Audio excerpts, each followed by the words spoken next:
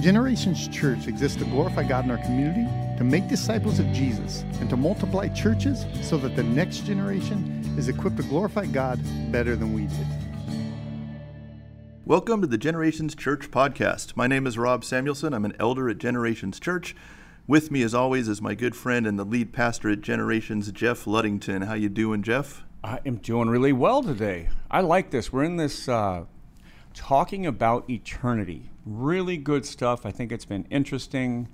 I think the questions are great. I think they're super common. So I enjoy this. Yeah, this has been a lot of fun. I mean, what could be better than sitting around and, as you know, the great theologian Vinny Hankey said, just casting pods. There you go. Just the two of us hanging out and casting pods. So we're in the middle of our series. I keep saying the middle, but I don't know how long this is going to go on. So we could be just scratching the surface, right? Somewhere in between the beginning and the end of the Questions in the Classroom series. If you're new to this, Jeff and I are both teaching Bible classes at Valley Christian High School. I also teach some math classes. I've experienced years of having kids ask questions. Jeff has been taking questions from his students, and just some great things to think about and work through. And so we're just including some of these today. As we mentioned, kind of a continuation of what we've been working on. The questions today are this: do people go straight to heaven, or will heaven be created when Jesus returns? Is there a time that heaven is coming? When we die, do we immediately go to heaven? The other question asked, is there some sort of waiting place? Like, do we wait somewhere until Jesus returns? And then another question thrown in, is there any other type of afterlife besides heaven and hell? Right. Excuse me. All right. Yes. So great questions. Lots of people ask a lot of this. And so I want to remind people, last week we told them that this week I wanted to remember a verse from last week that says, I was talking about folks eternally, gives a list of some sins. It says, their portion will be in the lake that burns with fire and sulfur, which is the second death. And we just brought up last week in passing that there is a second death. And so with a first death, that would be clearly our physical death. Our body dies, right? And then there is a second death. And so the second death is the eternal one. And so in Scripture, we're pointed forward in time to both a second death and a second resurrection. And so the first resurrection needs to be explained a little bit. We understand first death. The first resurrection, so the first thing that takes place in the life of a believer only, right, is when they are made alive with Christ. That's Paul's language in like Ephesians 1. You know, we who were dead in our sins have been made alive in Christ, right? And so it talks about a second resurrection. So when we are made alive because of Christ's resurrection, we are spiritually alive, regenerate, born again, whatever you want to put in there, right? Now we are alive, and we await this time in the future. Everything points us forward in time. Like Revelation 20 says, blessed and holy is the one who shares in the first resurrection. Over such, the second death has no power. So we're pointed forward in time to this judgment where you either are in Christ, as we talked about last week, or you will be penalized for your sins. No one apart from Christ can go to heaven, and no one who is in Christ is held accountable for their sins. So otherwise, you're defined by your sin and sent into the lake of fire eternally. Right. So looking back at Revelation, we were in Revelation last time. Mm-hmm. Eternity seems to hinge on this judgment that's coming. So Revelation 20, verses 12 through 15, the title on there comes from Judgment Before the Great White Throne. And I saw the dead, great and small, standing before the throne, and books were opened. Then another book was opened, which is the book of life. And the dead were judged by what was written in the books, according to what they had done. And the sea gave up the dead who were in it. Death and Hades gave up the dead who were in them, and they were judged, each one of them according to what they had done. Then death and Hades were thrown into the lake of fire. This is the second death, the lake of fire. And if anyone's name was not found written in the book of life, he was thrown into the lake of fire.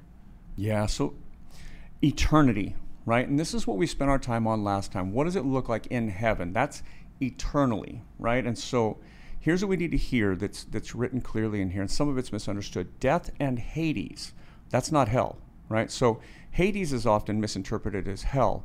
Hades was seen as like this, almost like soul sleep, I've heard it called, or it was an intermediary state. So death is what happens to our bodies. Hades was this intermediary thing, right? Those two things are thrown into hell. So those are gotten rid of, right? So this makes it future for sure, right? Those two things. And by the way, when Hades was Greek, hell was Gehenna, right? The lake of fire. And so it tells us about a time, again, the judgment, where two books, basically two sets of books are opened. And one is what you've done in this life, which is sin, right? The other is the book of life. And so those who are written in the book of life are alive. So first resurrection, second resurrection, they're alive, right? So they're spiritually alive, but they've died. Their physical bodies had to die because this body, this mortal flesh that we're in, is corrupted by sin. So it can't live forever. That was a part of the curse to Adam. This flesh must die. But if we are alive in Christ, what can take away our life? Nothing, right? So spiritually alive, physically we die.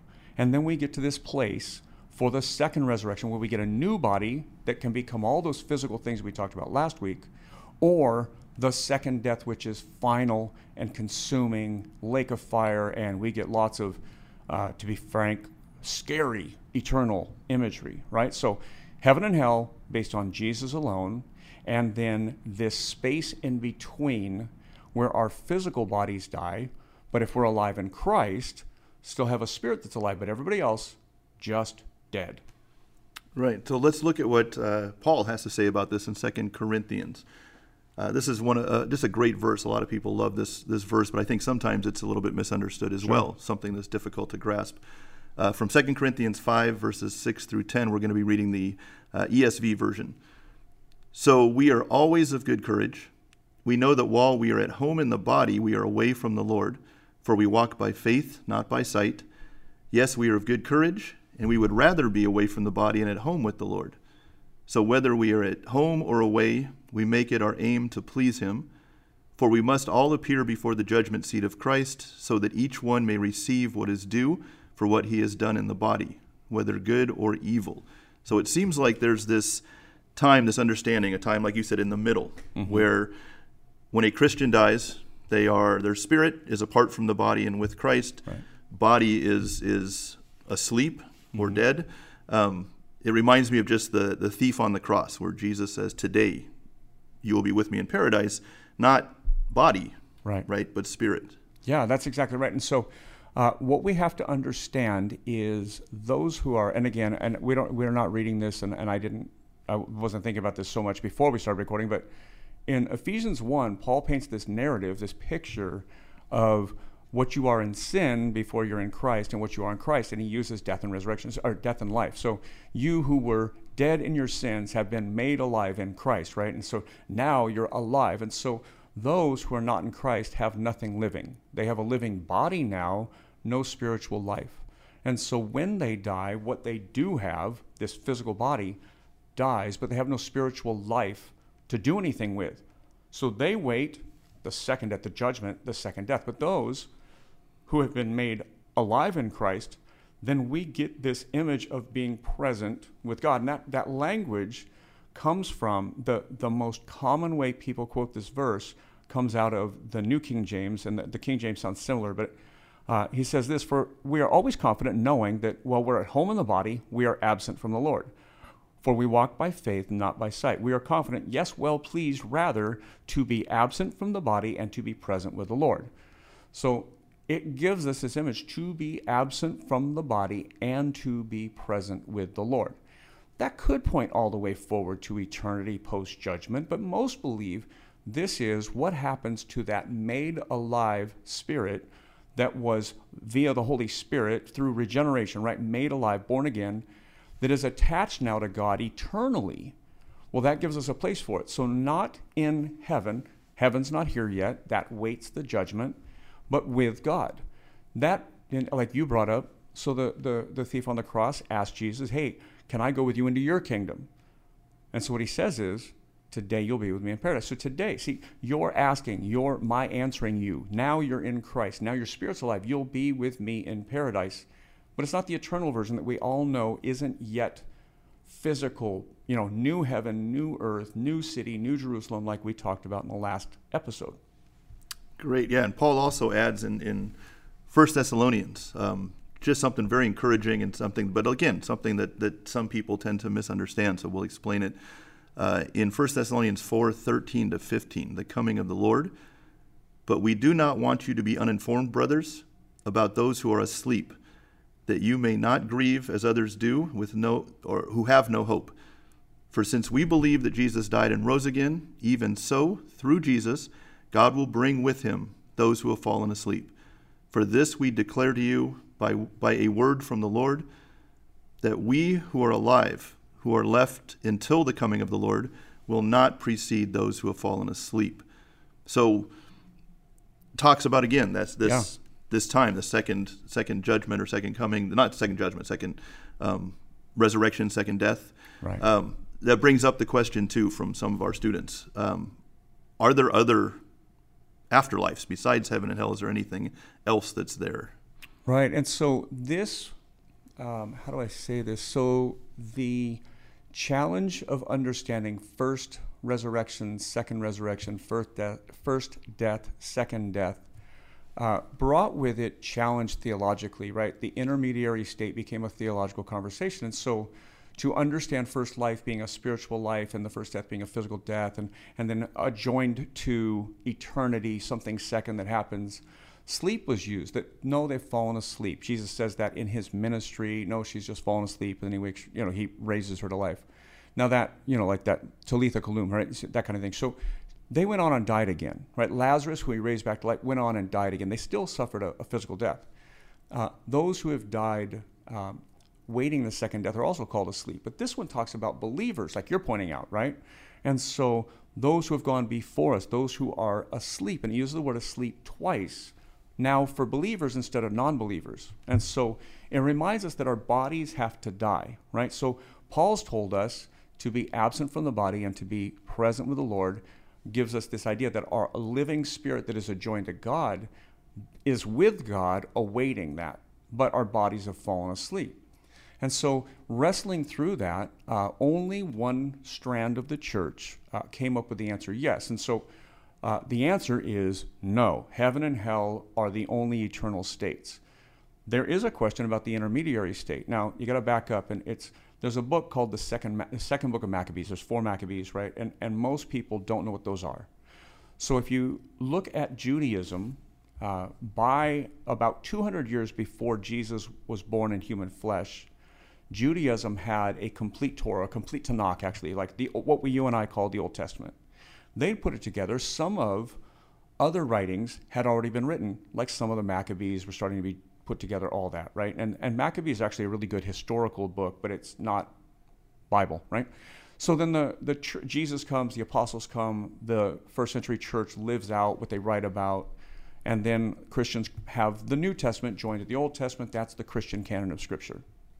Long after that, hundreds of years after that, others wanted to join what they call the intertestamental books, right? Again, 1st, 2nd, 3rd, 4th Maccabees. In the 2nd Maccabees, late in the book, there is this chapter that is told where Roman Catholicism has built an idea of purgatory, right? So they built an intermediary state that will help get you to heaven. Those who die in faith but still have some sins that need to be polished off of them will have that opportunity.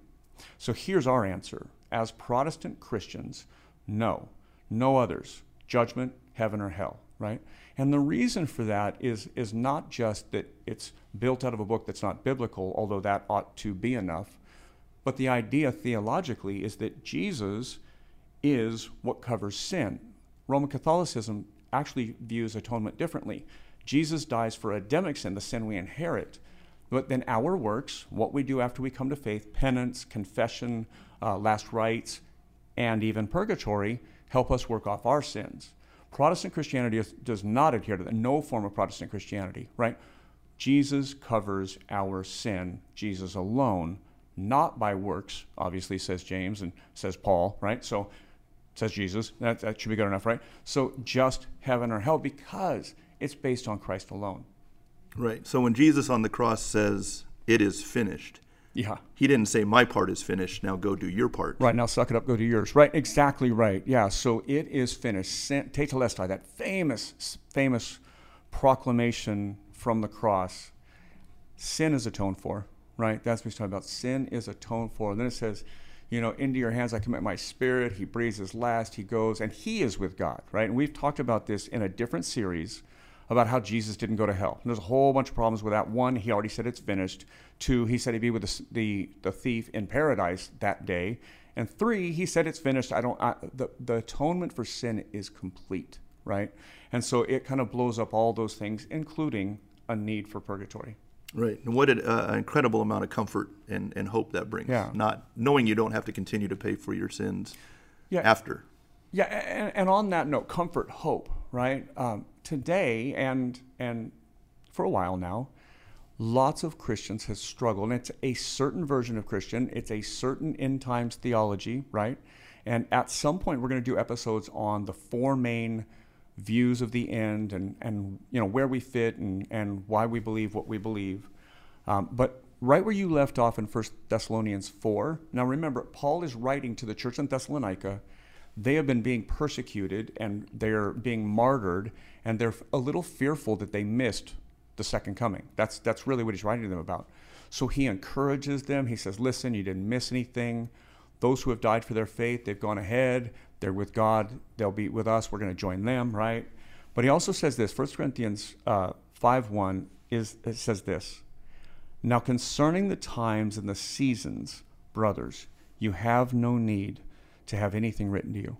He says around these end times, around when or what or how or, what do you have to, you don't need anything written to you, right? Like I've told you, you're secure in Christ.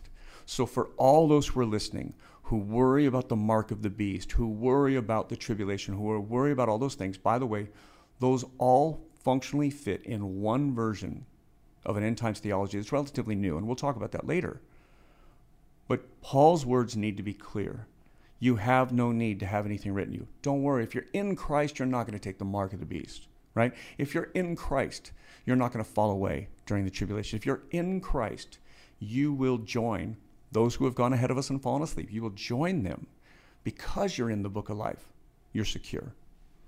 Nice. Yeah, great way to wrap that up. And I think just to that statement, I love the statement when Jesus shows up after his resurrection and just tells his disciples, peace be with you. Yeah. Right? Be of peace. I did it. I did it for you. I did it in your place. It's yours. It's guaranteed. I like the word you use. It's secure, right? You have security. So we're going to end with that. Again, we'll continue with more questions. Every Tuesday we release a new episode. If you have questions you'd like us to answer, please send us an email, questions@generations.email. That doesn't go to some random place. That goes directly to Jeff and to myself, and we'll look through them and we'll add them to future episodes. May God bless you. May you be at peace this week knowing that you belong to him.